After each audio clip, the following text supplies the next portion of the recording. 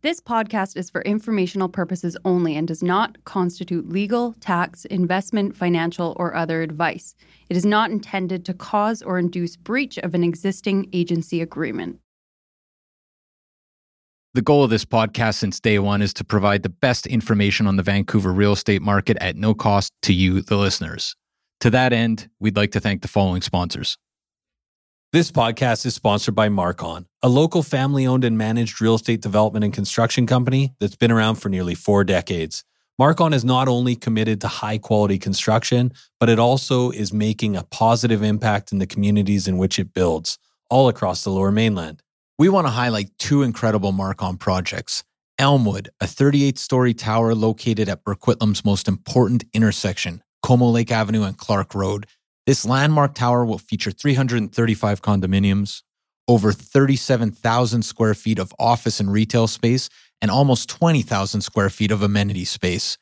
Elmwood has been incredibly popular with 80% sold currently, but they still have a great selection of junior 1-bedroom all the way to 3-bedroom homes remaining. Check out marcon.ca/Elmwood for more. And Matt, we are also excited about Sohn House, Marcon's newest community in West Coquitlam. With 165 homes ranging from junior 1-beds to 3-beds, Sohn House offers the perfect West Coast aesthetic with a more nuanced Nordic-inspired design. Register today at marcon.ca/Sohnhaus. That's SOENHAUS. Or you can learn more at marcon.ca or follow them at Instagram at Marcon Homes. Marcon, building for life. Hello? Hello? Hello? This is the Vancouver Real Estate Podcast.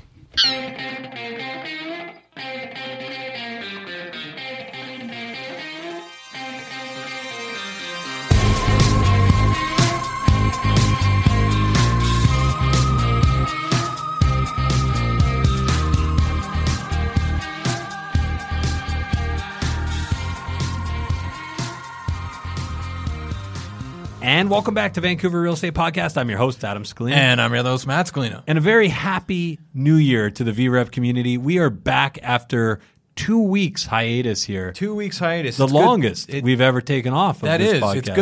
It's good to be back with the cans on. I feel very refreshed. I don't know if cans is an industry talk or term. We've talked about this before, but it is good to have the headset back on is how I think most people refer to them. But yeah, it's good to be back. And who better to start the new year, to ring the new year in, than Brendan Augmundson. He is the chief economist for BCREA. This is obviously the British Columbia Real Estate Association. Brendan does not disappoint. He's not afraid to put his neck out there, and he forecasts the market for 2021. It is exciting. And stay tuned because this is the logic and reasoning. You know, I feel like he's very good at simplifying things, and it's very compelling.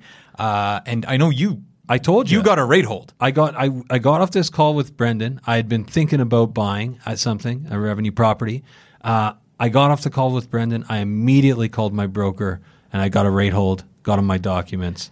I'm feeling very similar to how Brendan is feeling about the market. I think we're both feeling very bullish about the market for 2021. Right. That is for sure. Surprising fact is we've been doing this almost 5 years, and Brendan has not been on the show. I know. I feel like immediately after I was like, man, if he has the time for us, this is a reoccurring guest. Yeah, no, we'd love to have Brendan He's soon back. to be a past guest fan favorite. Yeah, exactly. No, it was a fantastic conversation. So look forward to that. We also have the stats that we're going to jump into in a minute. But before we get to that, Matt, we've talked about the problem with rats in East Vancouver, and I mean tattletales. No, I mean there's an infestation of rats in East Vancouver. I used to blame the composters and the granola crunchers for their gardens and everything else, but now I think more than ever it's obviously because we live in a formerly a swamp. That's right. Area. Yeah, I think that after our peat bog episode, go back if you didn't listen to that one. That was a great episode. But yeah, there's multiple reasons why there's rodent issues in East Vancouver. Sure. But I think I have one for the ages here. Well, hang on though, because just before we get to that, here's an interesting stat. East Vancouver that has you made up. more rats per capita than New York City. if anyone can find the source that I read that, because I remember reading. Oh, you that and actually hearing read it. that. I thought that was kind of like one of those. My like, memory's a there's little more foggy. suicides at SFU than anywhere else, and you're like, is that actually the case? That might be true though. Well, I know it's pretty. I was up there yesterday. If It's anyone pretty knows, dismal. if anyone knows about those two things that we're saying are true, feel free to send us. We might even be able to find the Vancouverism book. Yeah, exactly. No, I think we're all out of those.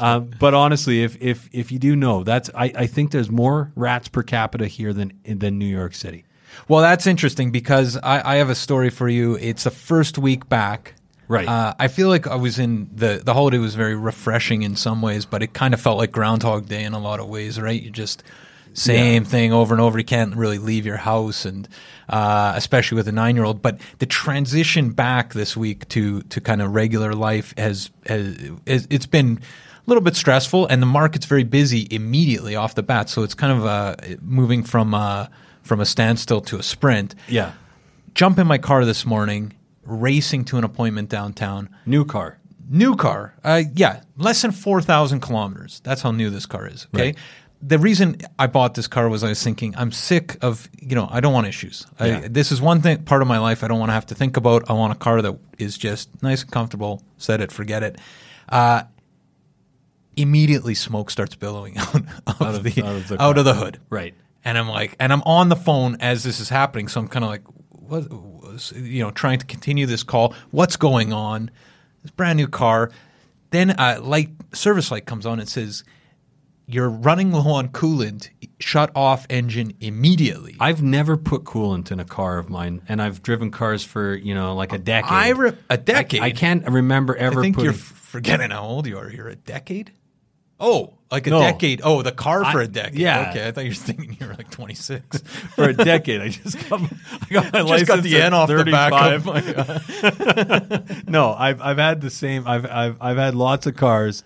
Very seldom have I put coolant in. So Right. at 4 months, this is a bit odd. Right. No, it's very strange. And also, like, I know if it says you don't have any oil, you shut off the Sure. car, right? Because you can ruin the engine. I didn't know you're supposed to shut off the car immediately without coolant. But anyway, I shut off the car. I'm 2 blocks from my house. Right. Late for an appointment already. And I call roadside assistance, which was kind of a disaster. But they bring it in. I talk to the dealership. They're very apologetic. It's all covered. Don't worry. We're going to have a rental car for you. It's like, and this is the best. I love having a new car, for these reasons. Right. 10 minutes later, they call me back. They're like, scratch that. We're not having a rental car for you. And in fact, you're going to have to call ICBC. 3,000 kilometers on this car. You're going to have to call ICBC and make a claim. She texts me a photo. There's a rat's nest in my motor. Like under the hood. Like under the hood. And apparently what rats do is they nest under your hood, and I guess they eat through everything. Like, it's like, this is like an absolute disaster for my car. So anyway, I Ubered to the office. What happens now? You make a claim and they repair your motor? Apparently, but it's just I couldn't believe it. Apparently this is quite common. But the rats have already picked your car. Like, I mean, now you're going to get it repaired. How can I give this back? How can I give this back? Well, I'm worried though when you get it repaired and then you drive and you park it presumably in front of your house, the rats have not left. No, like they just. And if they're willing to set up shop there, like, what does my attic look like? Well, yeah, that's the better question. Let's talk about the stats before we get to our conversation with Brendan. So first of all, December was just a super busy end of the year. Perhaps not surprising. We had said in November, I don't think we're going to slow down over the holidays. We definitely saw some people check out of the market, but overall, what a busy market. Downtown rebounded substantially. I think that's going to be the big story of 2021 is that downtown is back. 27% sales ratio overall in downtown. Tons of activity. If you look at between $500,000 and $600,000 in downtown right now, it's a 73% sales ratio. That basically means that 3 out of 4 homes on the market are selling, and also $600,000 to $700,000 it's a 50% sales ratio. So 1 out of every 2 homes selling. And if you're looking downtown, downtown is always, and we've talked about it a lot last year, the investors kind of left the market. If you're looking for what does a bottom and kind of the move towards positive growth look like again, this is where the investors play. Right. The 500 to 700, that's studios and 1 bedrooms. I would say that December was spurred on by a lot of investors getting back into the market. I would say downtown has turned the corner, and we're looking at a busy 2021 there. Right, and I won't mention the building by name, but a building where a lot of stuff has been sitting recently. Unit came on the market, not super well priced, but I would say kind of market priced. 5 offers. Very surprising result on that one, all things considered. And, so really a lot of activity is coming back. I think a lot of investors are coming back into that market. Perhaps not surprising for a lot of people. Detached houses on the west side, a 22% sales ratio, aggressive sellers market right up to $3 million, and an active market up to $4.5 million. Lots of people getting into the detached market on the west side. Detached on the east side continues to be an unbelievably hot market. Yeah, it's been on a run for a while. Yeah, it's basically a 43% sales ratio, so almost 1 out of 2 of every home on the market is selling. Up to 2.5 is red hot in that market. So if you're a seller and you got something under 2.5, good news for you. If you're a buyer, that's going to be a very competitive market to be in. East side condos up to 1.5 million is an aggressive seller's market. 45% sales ratio for east side condos and townhomes, which is really, really active. On the west side, it's a 33% sales ratio, and again, up to $1.5 million. Kits and Fairview are the clear winners. Red hot markets in Kits and Fairview. Right. I would say a lot of December was kind of more of the same. We had a very busy year and a surprisingly busy year compared to, there was 22% more sales over 2019 and 26% more sales over 2018. So 2020 is definitely a bounce back from that kind of minor downturn that we saw starting kind of mid 2018. And I guess the real question is, what's 2021 have in store? And Brendan Augminson is here to talk more about that. We basically, this was before the new year, and we just peppered him with what happens next, what happens next, what happens next. Which markets are you excited about? What happens here? What happens there? This is a great, great episode if you are looking at real estate or if you own property throughout the province. This is one just for in terms of predictions and forecasts. You do not want to miss this episode. Absolutely. But before we get to that talk with Brendan Augminson, Adam, we are sponsored this week, as we were last week, by Oakwyn Realty. What a great brokerage. This is our brokerage, fast growing brokerage here in Vancouver, and there's a reason why. The resources, the culture, the people, great place to be. If you're a new agent, an aspiring agent, or somebody just looking to make a change, a lot of people are making the change to Oakwyn, but head over to oakwyn.com/join, type in VRP 2020. I think this potentially is going to change. Right. But right now, it's still oakwyn.com/join, VRP 2020. You get a huge surprise. I don't think it's a Christmas gift anymore. Right. But it's something very special. So you'll want to talk with Michael and Morgan and the gang. And Matt, finally, before we get to our conversation with Brendan, it is the new year. If you are thinking of selling this year, we have the Sellers Club. And my understanding is that there is a new resource going out this week called So Your House Hasn't Sold Guide. This is right. This is penned by you specifically, Matt. That is right. Penned by me, a labor of love over the holidays. So Your House Hasn't Sold. This is on top of the Sold Plan and all the other excellent resources we have. If you're thinking of selling in 2020, the Sellers Club is definitely for you. Head over to VancouverRealEstatePodcast.com and sign up. Yeah, there. You just send an email, Sellers Club, to info@Vancouver Real Estate Podcast. I understand you penned this in Dickens English. You know what? It was right after I finished The Christmas Carol. It was. So, right? Yeah. So there's a lot of 'twas your house on the market too long? Not a creature was stirring. Yeah, exactly. Anyways, without further ado, Brendan Ogmanson, enjoy. Enjoy.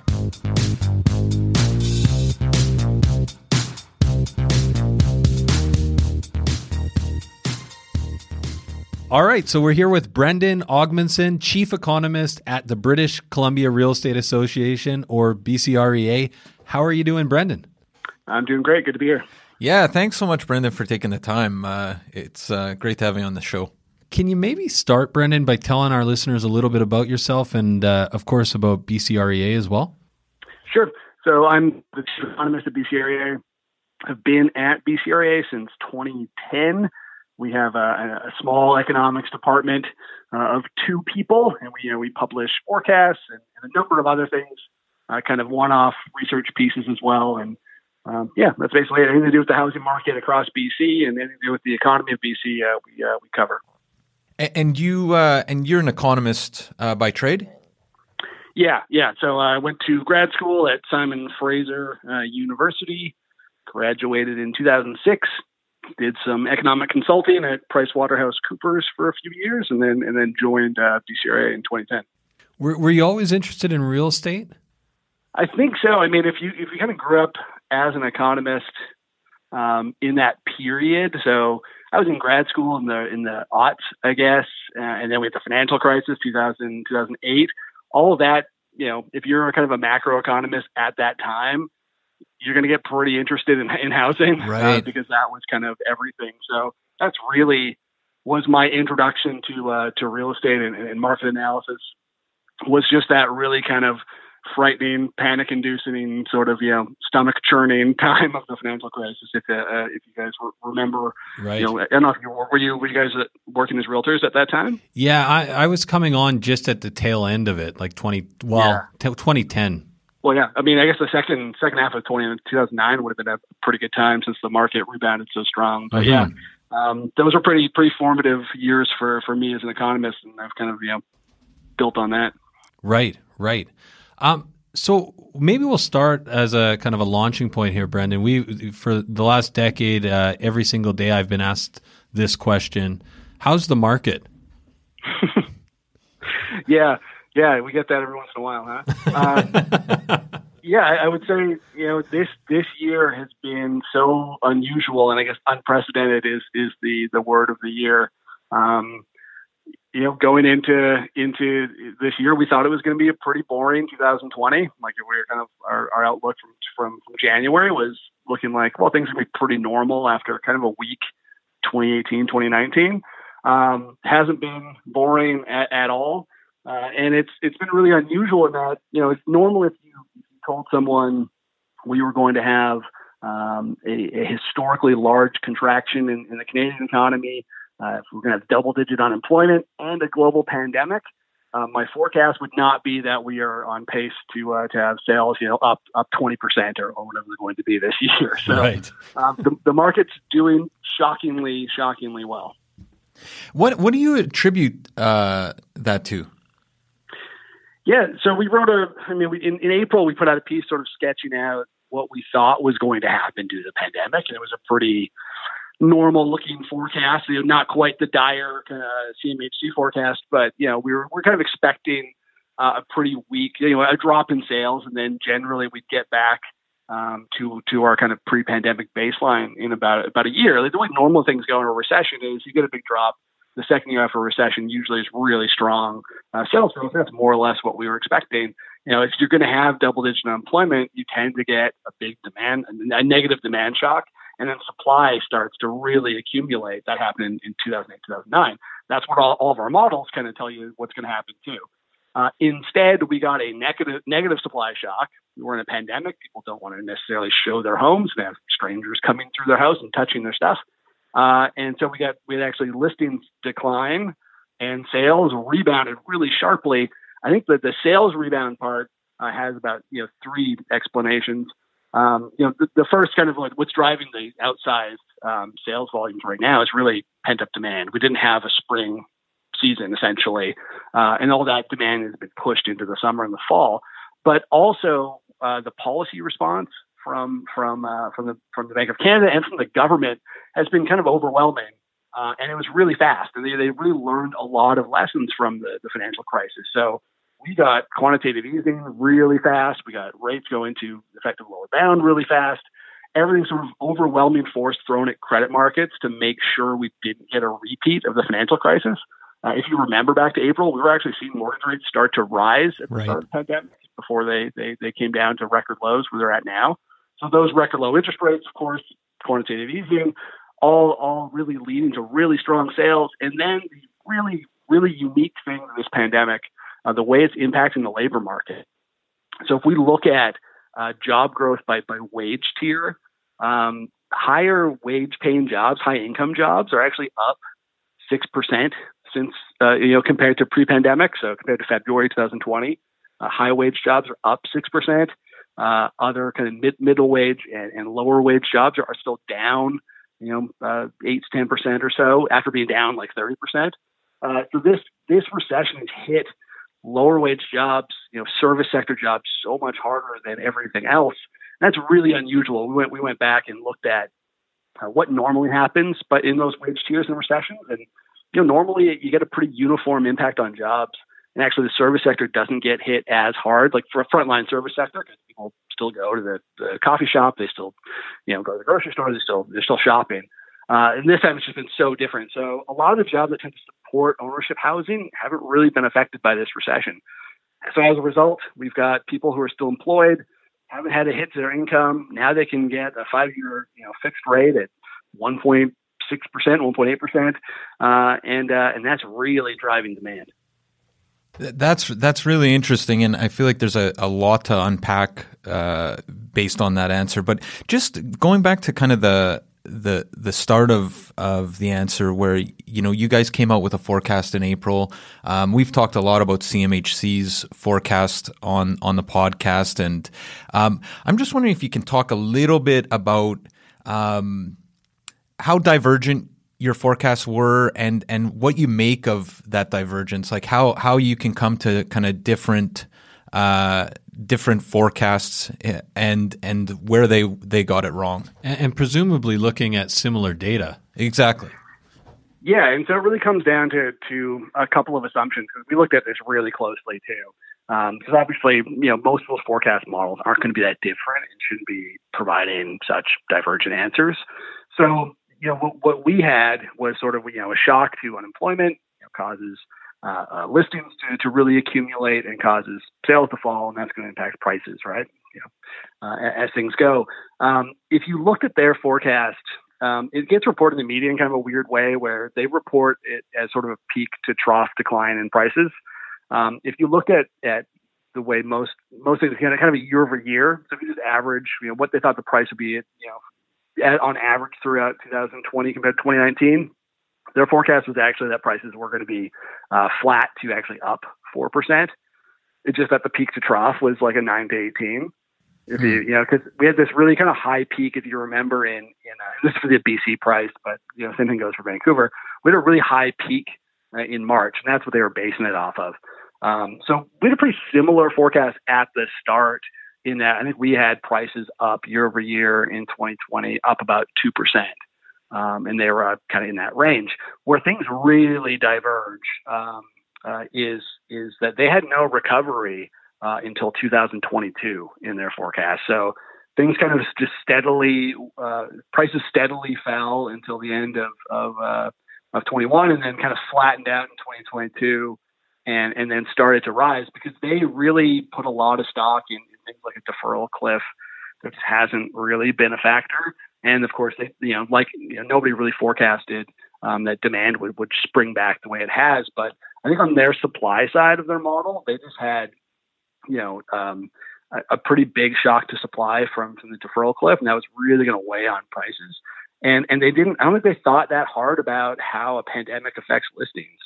So they didn't really have, like we had a few in our models. We had some scenarios where, well, what if supply actually goes down because people aren't going to be listing their homes, and that's what happened. And I don't think the CMHC thought that hard about that side of it. So I think that's why they had prices down so much. So at this point in their forecast, I think they're about $150,000 off where prices actually are for the province. Right.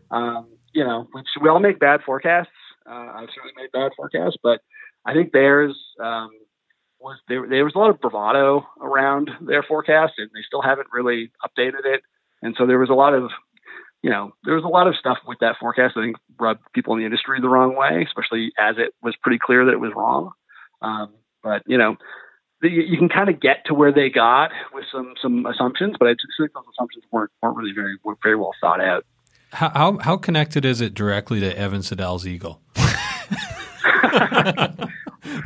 I don't want to get it. No, don't answer. Say I'm not on Twitter because it's a festival. It's a festival of insanity. Right. But I don't want to get attacked. Quiet.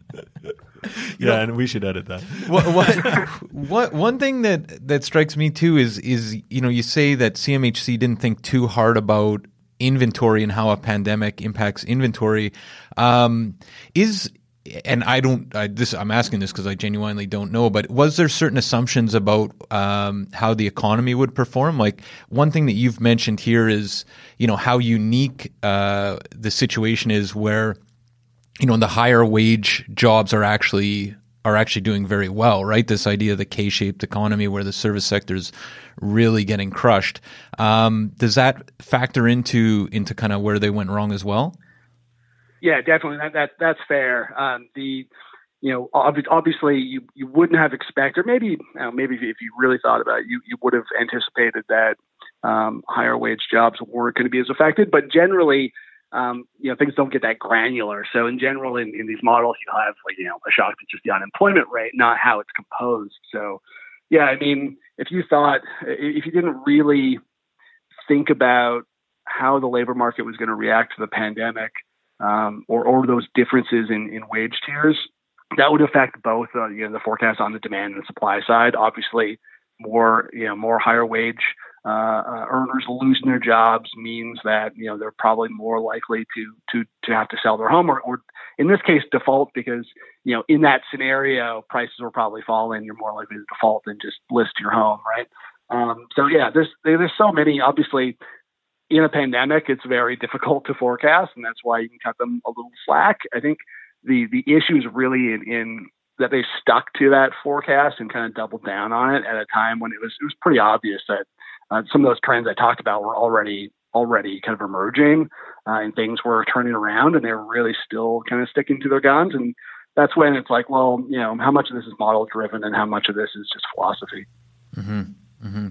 Do you find one of the things obviously we hope to talk to you about today is 2021 and potentially beyond, and get into the, speaking of granular, kind of different areas and submarkets and property types and things like that. But do you find it more difficult right now to come up with a forecast than say a usual year, just based on everything you've kind of outlined here? Yeah, I mean, I think if you look at where our forecast started, where they went, and where they are now, we've been kind of chasing the number all year, which is not really where you want to be. It's definitely like this year for forecasters has been pretty wild because not only are we seeing pretty extraordinary swings in things like GDP growth that have as a side note, have just ruined our ability to chart things for like the next decade. Because if you throw up a graph of GDP and it's got one number that's minus 40% and one number is plus 40, and then it's like, well, it's 2% growth. It's actually pretty good. It looks like a speck on the chart now. So that's a problem we have to deal with for like the next decade. But we'll see. But yeah, generally, forecasting in a recession is always hard to pinpoint when things are going to turn around. Forecasting a recession with a pandemic on top of it, obviously, extraordinarily difficult. Yeah, no kidding. Maybe kind of shifting gears a bit, can we talk like kind of about some of the submarkets or subsegments of the market? Thinking specifically about the resilient segments of the market right now, like what in your opinion has been one of the more resilient submarkets? And I guess we'll start geographically.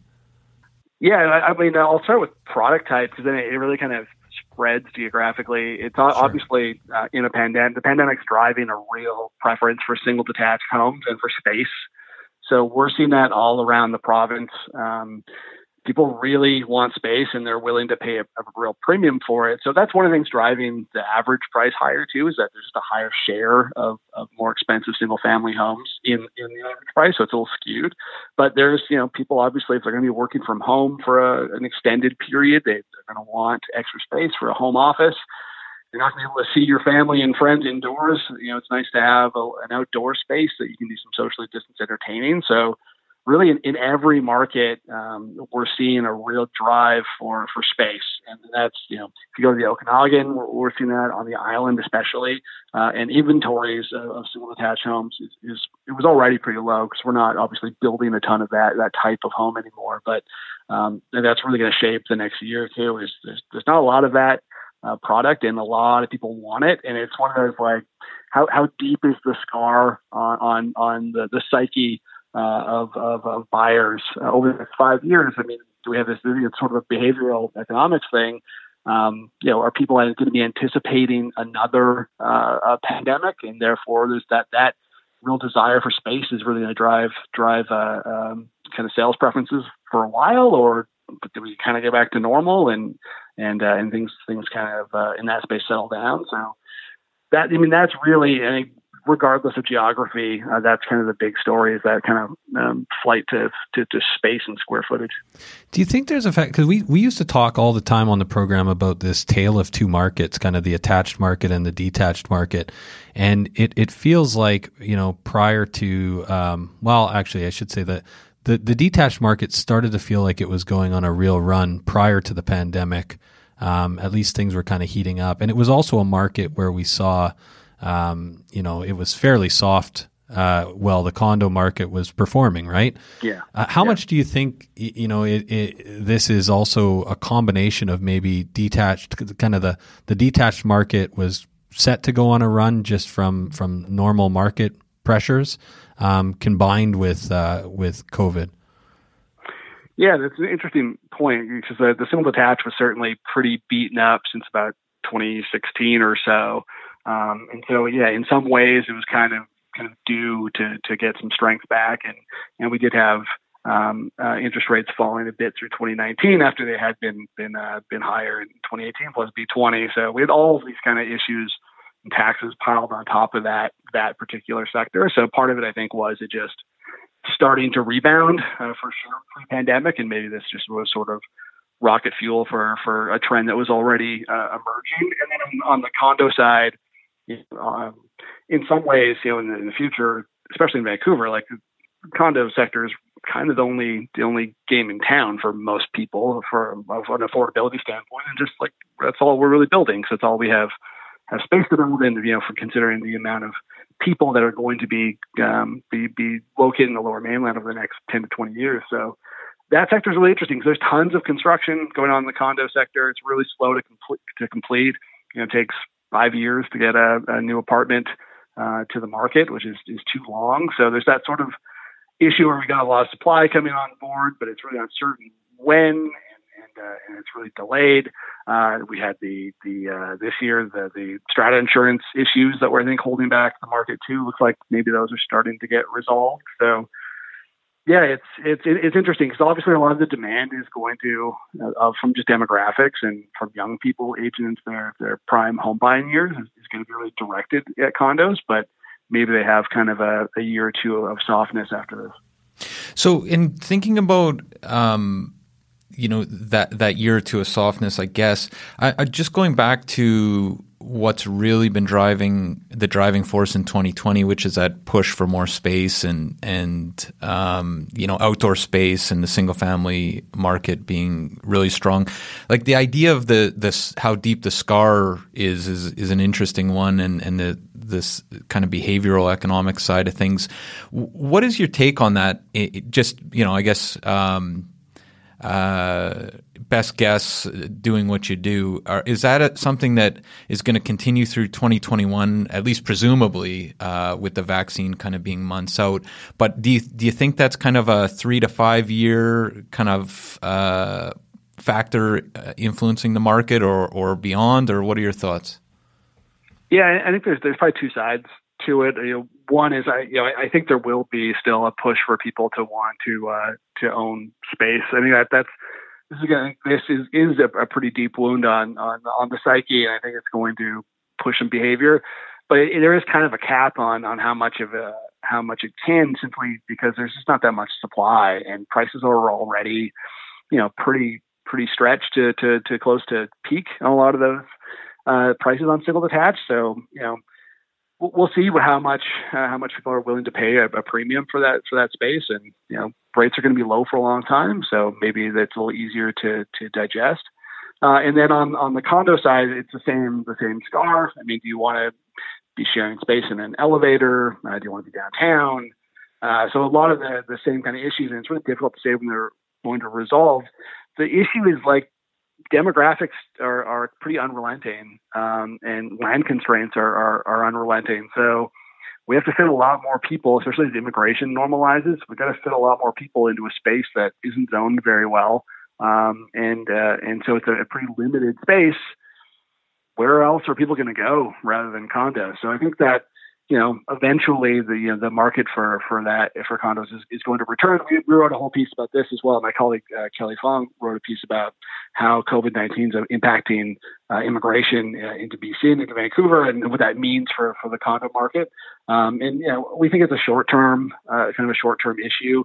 Eventually, when immigration returns, Airbnbs return, investors return, I think we're going to have that market's going to kind of get back to normal.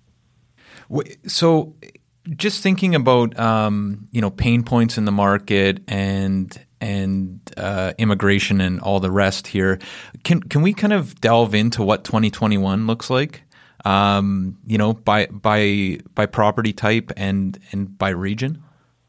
So I think, I've got sort of, 5 big points on 2021, and the first one is, and we'll kind of tie these into what it means for the market around the province. But first, obviously, is vaccines.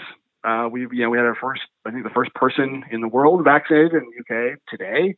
So clearly, that's going to have a huge impact on just confidence and just in general, confidence in the market, confidence in the economy as those roll out. I think the U.S. is slated to have something like 150 million people vaccinated in the first quarter. Things go really well. So we're going to get back to normal, I think, a little faster than people are currently expecting.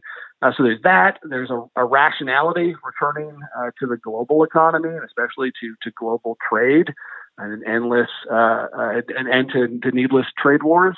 Let you fill in the blanks on why that rationality is returning. And so that's the second one. Thirdly, we're going to have, I think, a consumption boom in 2021. There's currently about $75 billion of savings over and above normal sitting in personal deposits at banks. The savings rate of Canadians has exploded during the pandemic because of precautionary savings, spending that's not happening. All that money, I think, is going to be flooding back into the economy next year. Then we have major projects resuming. Those projects added 2% growth to GDP in 2019. So of the 2.7% growth in 2019, nearly 2/3 of that was just from major projects. Those were kind of tools down this year and are ramping up again. And then we have immigration coming back. So all of those things mean that we're going to have really strong demand and a lot of spending going on in the economy next year, probably an economy growing at 4% plus. And that's really going to mean a strong demand all across the province. We're expecting sales for BC to be probably above 100,000 sales for the first time since 2016. A lot of that, so like the North, I think is going to be really strong because of all the major project spending happening, all the employment happening. So I'd watch for the North to really bounce back. I think some of what the pandemic has done as well is accelerate retirement plans. So I think we're going to continue to see strong migration to the island and the Okanagan. That's going to drive sales in those spots. And then you have, Vancouver is sort of, obviously the hub of economic activity in BC. And so as the economy is growing at 4 to 5%, throw in extraordinarily low interest rates, I think we're going to have a very strong year all across the Lower Mainland too. You look what's happening in the Fraser Valley right now, kind of as almost like a substitute for Vancouver single detached. I think a lot of you can get slightly more affordable in places in the Fraser Valley, and we're seeing huge sales growth towards the end of this year all across the Fraser Valley too. So, and that's a region that's already growing incredibly because of places like Surrey, just demographic wise. So, I think that's kind of the story. I think every part of the province is going to see really strong sales next year, and it's going to be driven by people have a lot of money to spend. A lot of that's going to find its way into down payments. We've got low mortgage rates, record low mortgage rates, probably for the next year. Maybe a little upward pressure if the Bank of Canada starts easing up on its quantitative easing program, slowing their bond purchases. But other than that, I mean, there's not a whole lot. There's a lot of tailwind and not a lot of headwinds, I think, for 2021. Interesting. We had earlier on this year, we had John Barry, New York Times bestseller, on the program talking about the Spanish flu and how, in his opinion, it led to the Roaring 20s. And we've been talking. There's a feeling of like the Roaring 2020s, sure. Which feels like we're on and that really coincides with what we're feeling and what we're thinking as well. Is it just feels like there's a lot of pent up demand right now for sure. Yeah, and pent up demand almost just to get out and spend money. Well, yeah, and I mean, I think that's accurate, right? And I feel also like and we've talked about this before. It's hard to kind of talk about this in any kind of meaningful way other than the fact that people want to get things done. Like they haven't been, it's like everyone's been collectively handcuffed here and now they want to get back to real life, right? And real life often involves investing in real estate or buying a home or moving up the ladder or whatever, right? So that's interesting. So in thinking kind of maybe like you talked about a lot of regions there and maybe it's worth kind of talking about maybe one of your favorite kind of regions that you're kind of monitoring or where you think there could be potential for really explosive growth over the next 1 to 3 years. Property type. Yeah. Yeah. Well, I think over the next, it depends on the next year. I think everything's going to do pretty well and tilted towards single detached and tilted towards, places where there's a lot of population growth, a lot of economic activity. So it's generally the Lower Mainland. I think long term, I think Surrey is still an incredible story because it's going to keep growing and eventually be the same size or larger than the city of Vancouver. And it's a huge place and you can still build a lot there. So I think generally that's going to be a huge story just over the next decade is the growth of Surrey and its sort of continued kind of prominence in the province. Other places, I think, same kind of like a lot of it is demographics. So the kind of longer out we go, it's all pretty much everything is shaped by demographics. And there's two main trends. One is millennials aging into their home buying years, and it's a huge cohort. And if you kind of look at demographics, you see this huge wave in the next 5 to 10 years, especially in the Lower Mainland, of young people aging into their prime home buying and the kind of prime earning years as well. In terms of their careers. And so where are those people going to go to buy? Some of them are, of course, going to be able to get some of that intergenerational wealth transfers. So maybe they can afford, more expensive areas. But, mostly when we look at that demographic kind of boom in the next 5 to 10 years, most of them are probably going to end up in condos, I would guess. And especially if they're just starting off, they're going to be in more affordable areas. So that's kind of generally, I think, where there's going to be a lot of pressure. Fortunately, I think a lot of supply coming into those places as well. And then the other kind of side on the demographics is retirees. So where are Canadian and where are BC retirees going to go? And that generally means Vancouver Island and the Okanagan. We've seen kind of more into other parts of the interior as well. But when we look at Vancouver Island, they're at about 20-year lows for inventory. So we look at their level of listings. Which means there's going to be just huge price pressure in that part of the market. So any recreational property, anything on acreage on Vancouver Island, kind of outside of Victoria, I think is going to be facing some really strong upward price pressure. Same thing in the Okanagan to maybe a lesser extent. They have extraordinarily low levels of inventory as well. And then in the north, where I think we're going to have a real economic boom across the north. Maybe outside of places like the hub like Prince George, I think is where a lot of that activity is going to take place. But it's really going to benefit all of the north, and unfortunately, that's another place that has no supply. So that's kind of the big issue over the next 5 years. We're going to have a lot of demographic pressure from a lot of different angles, and not a lot of supply to meet it, especially in areas outside the Lower Mainland that haven't seen the level of construction that say Vancouver has. So I think that if we're looking at where price is going to rise the most, that would be kind of my first shot at an answer, is the places where we're just not seeing a lot of supply and they're headed towards some real demographic kind of driven demand challenges. Anything you wouldn't buy? And I wouldn't buy. Oh, I don't know. A mobile home in Fort Nelson. I wish I just removed subjects on one. That's the type of question. Like, what kind of answer can I give that wouldn't get me in trouble somehow? Yeah, exactly. Maybe something we've been talking a lot about on the show. You've mentioned a lot of areas there. One of the, and maybe not so surprising, softer areas of the market has been downtown Vancouver over the last year. What are your thoughts on downtown and what the next 6 to 18 months looks like there? Yeah, I work downtown, but I haven't spent much time downtown in the past 8 months or so. So I understand parts of it aren't looking great these days. I don't know. I mean, obviously, when I talked about millennials, and one of my favorite quotes or ideas over the past couple of years is the idea of advice to young people to get credentialed and get to a city. So get a university degree and get to a large city as fast as you can, because that's where the opportunities and that's where the money is. I think that's still important. I think that most young people want to be in a city and want to be around restaurants and coffee shops and places they can hang out with their friends, especially if they're living in a small condo. So even if downtown's having some struggles now, I would hope those are going to be short term. I think there's just enough, again, once we get back to normal, I think there's just enough that people want to be in cities, and people are going to want to be. Downtown Vancouver is a really cool place and a really incredible, place, especially to spend your youth. And we've going to have all this pressure from millennials needing, forming households for the first time. So I think it'll bounce back, whatever troubles it's having now. I think it's a short term story.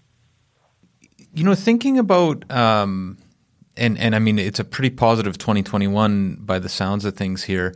But for those listeners who, we have a lot of information heavy listeners out there that are really love the data, love, hearing experts like yourself talk about it. What, if you were saying like indicators to watch, in early 2021 into the spring, like what are the key indicators you're looking at in analyzing markets? Yeah, so things to watch. I think I'm going to do some self-promotion at first. We have what we call our nowcast of the BC economy. So one of the best ways to track what's going on is close to real time in the economy. Is I think our nowcast indicator. It sort of tells you how the economy is growing by month. GDP data for provinces is only released annually, and it takes about a year. So we just found out how fast the economy grew in 2019, about a month ago. So we have this kind of a real-time indicator on how the economy is doing, and you can kind of follow that. We should see that. It's still in negative territory right now. It's a year-over-year indicator. But we should see that into positive territory next year. And that'll be a pretty good sign that our overall kind of thesis about 2021 being a really strong year is right. So that's one thing we would track. I mean, the other things that we look at, of course, the most important thing for home prices in our analysis and when we're modeling things is the sales to active listings ratio, or month inventory. So that's super strongly correlated with price growth. As long as we're seeing listings, still pretty low and pretty high level of demand, the market's going to be really tight, and that means prices are going to be rising, kind of inflation plus a few percent. So those are kind of the big ones. I mean, the nowcast is kind of our indicator of how the economy is doing. We also have a reopening dashboard that tracks a whole bunch of indicators. So you can kind of look at the different sectors of the economy and see how things are how things are evolving compared to where they were pre-pandemic. That'll be a pretty good sign too that the economy is normalizing when we start to see some positive trends there. Other things are just general things we look at for the economy: job growth, unemployment rates, interest rates. For me, I think overall, the last 10 years, if we look back at Vancouver, especially sales and prices, but especially prices, and just kind of catalog the number of shocks that have hit this market and how resilient it's been. We had a financial crisis. We had several rounds of credit tightening from the CMHC, or mortgage kind of regulation tightening, including B20, which was enormous. We had several different taxes thrown at the market: the foreign buyers tax, the speculation vacancy tax, the empty homes tax, the school tax. And now we have a global pandemic, and prices and sales just keep going higher. So this is an extraordinarily resilient market. The one thing that I think has proven to be able to put any kind of a lasting dent in the market are interest rates. So if we looked at what happened at the start of 2018, when rates looked like they were normalizing, the Bank of Canada was raising rates. The 5-year fixed rate was I think approaching 4% at the time. And then we had B20 on top of that. So you had to qualify it close to 6. That's when we saw markets really, really affected. So for me, as long as we're going to have really low interest rates, we're going to have a really strong housing market. So, I mean, I think that's been the lesson for me of the past decade is not a lot matters to the Vancouver housing market except interest rates. Yeah, that's a great take. We were just talking about that actually before we came on air here. And I think that's it. It's weird. I think more so, and I think this is maybe across the board when you talk about expensive markets around the world, but we're very much a payment market. People calculate their payments to exist, and think less maybe about prices in a lot of ways. Yeah, very. And that's with a lot of things, and that just that's why sort of debt service ratios or carrying cost to kind of income are much better measures of affordability in markets, are much more predictive than things like price to income ratios, price to rent that are just don't have a very good predictive track record. I think, generally in markets like Vancouver, to me, when we do our analysis, that interest rate channel is so powerful that's really the one thing that can really drive markets up or down. Right. So it sounds like we should get rid of this Metro Vancouver Housing Collapse Facebook group. Just kidding. We don't want you to comment on it. No comment. One thing that I don't think we've touched on, I don't know if you guys have this in your forecasting, but appreciation over 2021 by property type and potentially by areas or even just, the greater Vancouver area. Do you guys have forecasting on that? Yeah, we do. So twice a year, we publish a big forecast by region and by product type. We just published that in November. So we do each real estate board by single detached apartments and townhouses. It would be amazing if I knew every one of those numbers off the top of my head, but I don't. I think in general, our thesis is still single detached are going to be a little stronger than apartments. Fair enough. Last question for you, and then if you have time, we have a kind of a quick, some would say fun segment called the Five Wire. But just as a final question, maybe if you had the borrowing ability of say $2.5 million, where and what would you buy in BC in 2021? Yeah, and it's such a personal, not that personal to me, but like I think all of these choices are kind of personal. So like when we bought our house in Pitt Meadows, the things we were looking for at the time were, we've got, we had a small family at the time, we were small kids anyway, and we just want, a basement. I wanted a gym, we wanted a yard, want a place for a basketball hoop. So like you had to get those players at the time in Pitt Meadows. That was a lot easier to swing than anywhere else in Vancouver. But what you're really going to have to, it depends on what you need it for, right? Like if you've got a small family and you want space, then you're probably going to be looking outside the Lower Mainland. Although if you have $2.5 million, your choices are a lot wider. But in general, it kind of depends on what you need. I'm a big kind of proponent of buy what you need and not a lot more of what you don't need. So I would, if it were me, I'd probably buy the house I'm in and not borrow the extra $1 million or so. But that's me personally. And I don't know if you invest in real estate, but as a straight investment, do you have an answer on that front, or is that something you just don't dabble in? Yeah, I as far as portfolio diversification, I own a home and I work in real estate, so I don't then also invest. I don't want to be so heavily weighted towards real estate, I guess. Right. Not that that's if you're up for it. I also am kind of lazy and I don't want to have to deal with like tenants or anything like that. And I'm not handy either, so it's not like I could come over and fix a sink. So like, I'm not really investing in real estate. I think if you're looking long term, I think the biggest thing again is those demographic drivers, because you can't fight demographics. So in places like Surrey, which I think is going to obviously have a huge population boom, it's going to be a lot of young people. So looking at where they're going to be buying, I think that's probably where I would look, or kind of land. I mean, just where can you get land or single detached homes in places where there's not a big supply of it? And that probably means Vancouver Island or the Okanagan, which are also going to have some real population drivers as retirement kicks up. And then the Okanagan has kind of a both, where they've got retirees and a really young population over the next 5 years. So, I would just look at demographics and where people are migrating to and where there's not a lot of supply. And wherever you find not a lot of supply and a lot of demographic drivers of demand, you're going to find rising prices. Well, maybe we'll leave it there. But do you have a couple minutes here, Brendan, for the 5-Wire?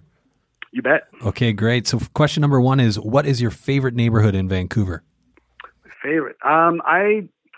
I wish I spent more time there. My sister lives in the West End, and I always find it great to visit there, and just being able to walk around is fantastic. It's just such a nice area, kind of off Davies, and just I like that neighborhood a lot. Maybe because my sister lives there, but that's one of my favorites. And then I just have to give a shout out to my own neighborhood because it's very quiet, and that's what I like. All right, nice. Favorite bar or restaurant? It doesn't necessarily have to be in the city of Vancouver, greater Vancouver area. My favorite restaurant in Vancouver is Nightingale. I think it's I don't know if you've been there. I think it's a Hawksworth restaurant, but it's just as someone who doesn't eat enough vegetables, they do vegetables so well that you can almost skip the proteins, which I would never do. I love protein, but their vegetables are incredible. Yeah, no, that's a personal favorite as well. What is one book that you'd recommend to anyone listening? Wow, that's a great question. One book. Man, I'm probably expected to say something to do with economics. So I'm going to give you two. My economics one is Jordy Galley, Monetary Policy, Inflation, and the Business Cycle. Now that's a page turner for your listeners to go on. Tons of equations, but it's probably the best textbook I find on New Keynesian economics and macro modeling. The second one, though, I would probably go with maybe Christopher Hitchens' Letters to a Young Contrarian. I think it's great. I think it's a great book to read when you're young. I think that'd be my. I'm staring at a lot of books in my office, right? And so I'm overwhelmed. But I think those are solid choices. I don't say this about a lot of authors, but man, I really miss Christopher Hitchens. I love that guy. My one of my favorites, and his I certainly would love to read some of his writings on the past 8 years. No kidding, eh? I can't even imagine the insults he could have written in the last 4 years, especially. would have been great. But one piece of advice you would give your 18-year-old self? Relax. I think it's a very uptight 18-year-old. I think just relax. Things are going to be okay.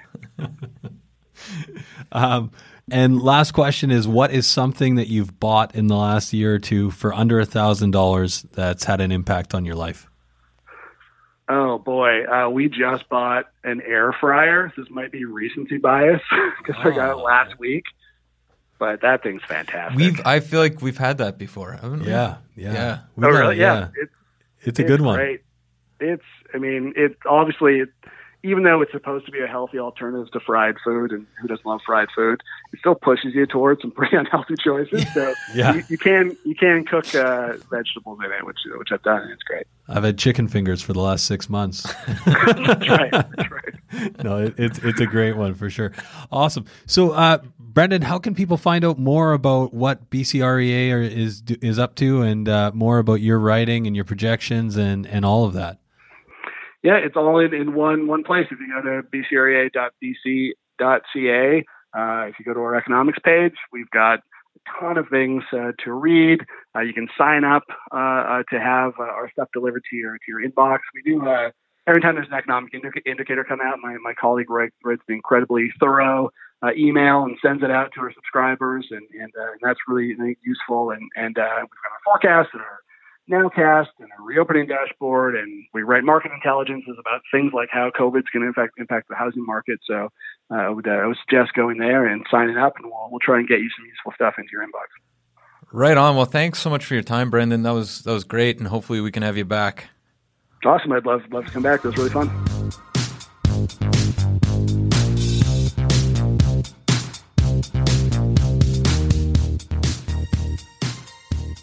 So there you have it, folks, our discussion with Brendan Ogmundson, Chief Economist at the BCREA. Matt, I love this conversation with Brendan. And you know what? You and I have been talking about, like, we both love real estate investing, and surprised we love real estate. But I mean, when you look at the rates right now, and when you look at the opportunities, not only in the Lower Mainland, but right across BC, and then you have a conversation with someone like Brendan, and we've been talking to a lot of people in the market right now. Brendan does a great job of kind of crystallizing how I think a lot of people are feeling right now. There's some serious opportunities, I think, in the province right now, and super exciting. It's an exciting time to build equity, and with rates like this, how do you ignore the rates? Well, yeah, two things, right? It's 70 to 75 cents of every dollar is building equity right now, which is just incredible. So you're building equity so quickly. There's markets, say like downtown, where you're catching what appears to be an upward trend with the vacancy rate going down again, the vaccine coming.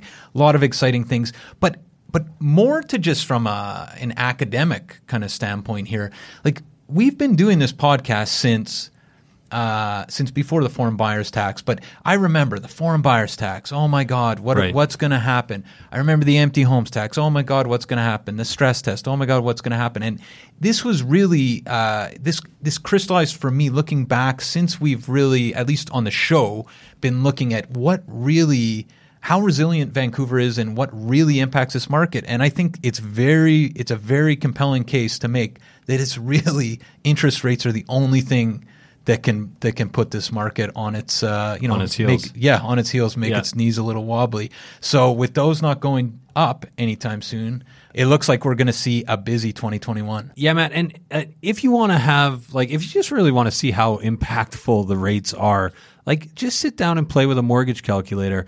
Type in, $500,000 and look how much you actually pay down over the course of 5 years in principal, right? Like it's just incredible right now. Like there's a real opportunity as long as you can keep it rented, or as long as or your home. And another thing that you should do right now is consider refinancing if you haven't already done so. Yeah, okay. So many people, so many clients of ours, we've reached out to a lot of our clients just checking in and seeing if there's an opportunity to refinance. And even with your penalty, if you have a penalty, even if you have a really high penalty, there's still an opportunity here to potentially save a ton of money. Some people are saving an astronomical amount of money right now by refinancing.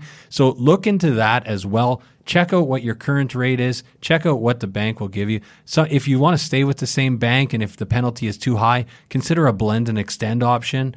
There's lots of options for you, but get in touch with your mortgage broker or get in touch with your bank because this is just, I mean, we're in unprecedented times. These are historical rates, people. They're historical rates. That is for sure. Last but not least, before we go, Adam, Zolo. Yeah. There's a little site, some of you may know, Zolo.ca. Right. We just found out they wrote a fairly long article about all sorts of real estate podcasts. Yeah, top 27 top 27 real estate. No, not. It was across the board. Top 27 podcasts. They had different categories, but but they did have a section top 7 podcasts in Canada, and Feather and RCAP, we were number 1. You know what? It's an honor, and I think that was actually a pretty good list. It's an honor and a privilege. But we've been number 1 on a few lists, few podcast lists, but this one actually it feels quite special. It's a local brokerage, it's a local site, and they're saying that we're the best in Canada. So we really appreciate it. Thank you all for all the support of the VREP community, and we're looking forward to an incredible 2021. We have some of the best guests coming. I think this is going to be the best year yet. Absolutely. Looking forward to 2021. If you're out there and you're excited about 2021, you're interested in selling, buying, anything to do Vancouver real estate, VancouverRealEstatePodcast.com is your ultimate resource. Head over to VancouverRealEstatePodcast.com. Sign up to the Livewire. That's our weekly mailer. We just sent out the stats. We send out stats before anyone else. Yeah, we do. And we get the stats where we got sales ratios on each sub-market. Very, very useful for monitoring specific markets. We have the deal of the month. We have all things real estate with the Livewire. We also have private client services. Yeah, Matt, if you are not using PCS, you are standing still while the rest of us power walk by. You get sold prices, days on market. You basically get realtor level information at your fingertips. It's free. It's the best way to search for real estate. We know we've used all the resources out there, and this is the one we've settled on because really PCS is just the best. It is. It's the best. So if you're thinking about buying or selling, PCS is a great resource. You know what else is? The Sellers Club. We got the new volume coming out, so your house hasn't sold. For that or anything else, real estate related or not, give me a call, 778-847-2854 or Matt at VancouverRealEstatePodcast.com. Yeah, Matt, and before I give my contact here, I'm just going to say, even if you're not looking to invest in the Vancouver market or in the greater Vancouver area, but you are looking to invest in real estate right now, feel free to reach out because we've been looking at a lot of opportunities right across the province, and there are some great cash flow opportunities. So feel free to get in touch. We have great people all over the province that we can put you in touch with. There's a real benefit to being the number 1 podcast in Canada. You meet a lot of people. You meet a lot of smart, good people. 778-866-4574 or Adam at VancouverRealEstatePodcast.com. And we also got that secret line, info at VancouverRealEstatePodcast.com. Have a great week, guys. Have a great start to your new year, and 2021 is going to be the best one yet. Absolutely. 2000 Faces for Radio. Subscribe today.